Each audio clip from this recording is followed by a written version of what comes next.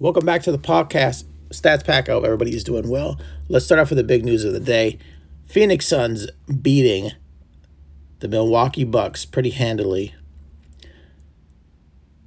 118 to 105. So the Bucks, like I said, in some similars were favored to win, but the odds had the Suns minus 6 points. I tended to lean that way also, being that they were at home. 118-105.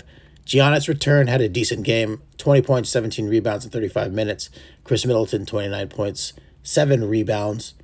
For the Suns, Devin Booker, actually it was a pretty well-rounded game. Chris Paul, 32 points, 9 assists. Devin Booker, 27.6 assists, and DeAndre Ayton, 22 points and 19 rebounds. Very impressive.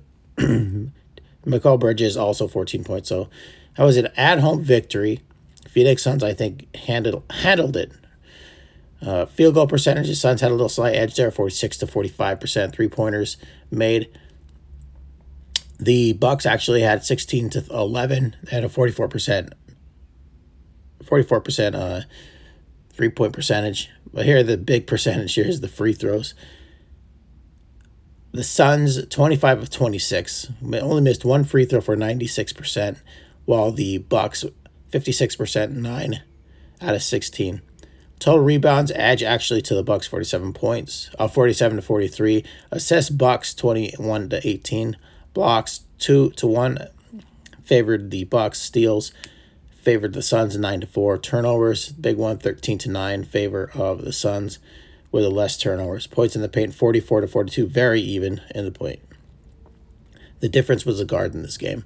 Congratulations to the Suns, their first victory. They now lead the series 1-0. All right, let's move on to some fight sports here. Fight sports, combat. Conor McGregor's team photo has one notable absentee ahead of the Dustin Poirier fight.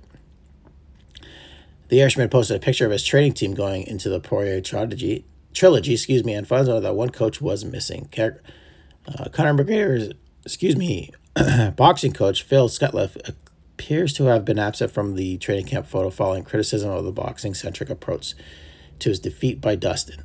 Legendary Irish boxing trainer was reunited with McGregor in 2019 and was in his quarter for comeback fights with Donald Cerrone and Poirier. But McGregor was criticized for focusing too much on his boxing game and was stopped by Poirier in the second round in their January rematch. McGregor was also criticized for his stance in the second installment, which leaned more into his boxing based on his karate style and brought him so much success in the cage. While Scutliffe is a respected boxing trainer, he admitted that his limited knowledge of what is necessary to win a UFC championship level. All right, Tyson Fury versus Deontay Wilder 3. Video claims to prove Gypsy King cheated. Okay. However, there's a video, so in question chronically, Gypsy King cheated both fights, just not the second one. So the Brown Bomber often accused a 32-year-old of cheating in the second fight and reiterated that his statements were speaking to Premier Boxing Championships.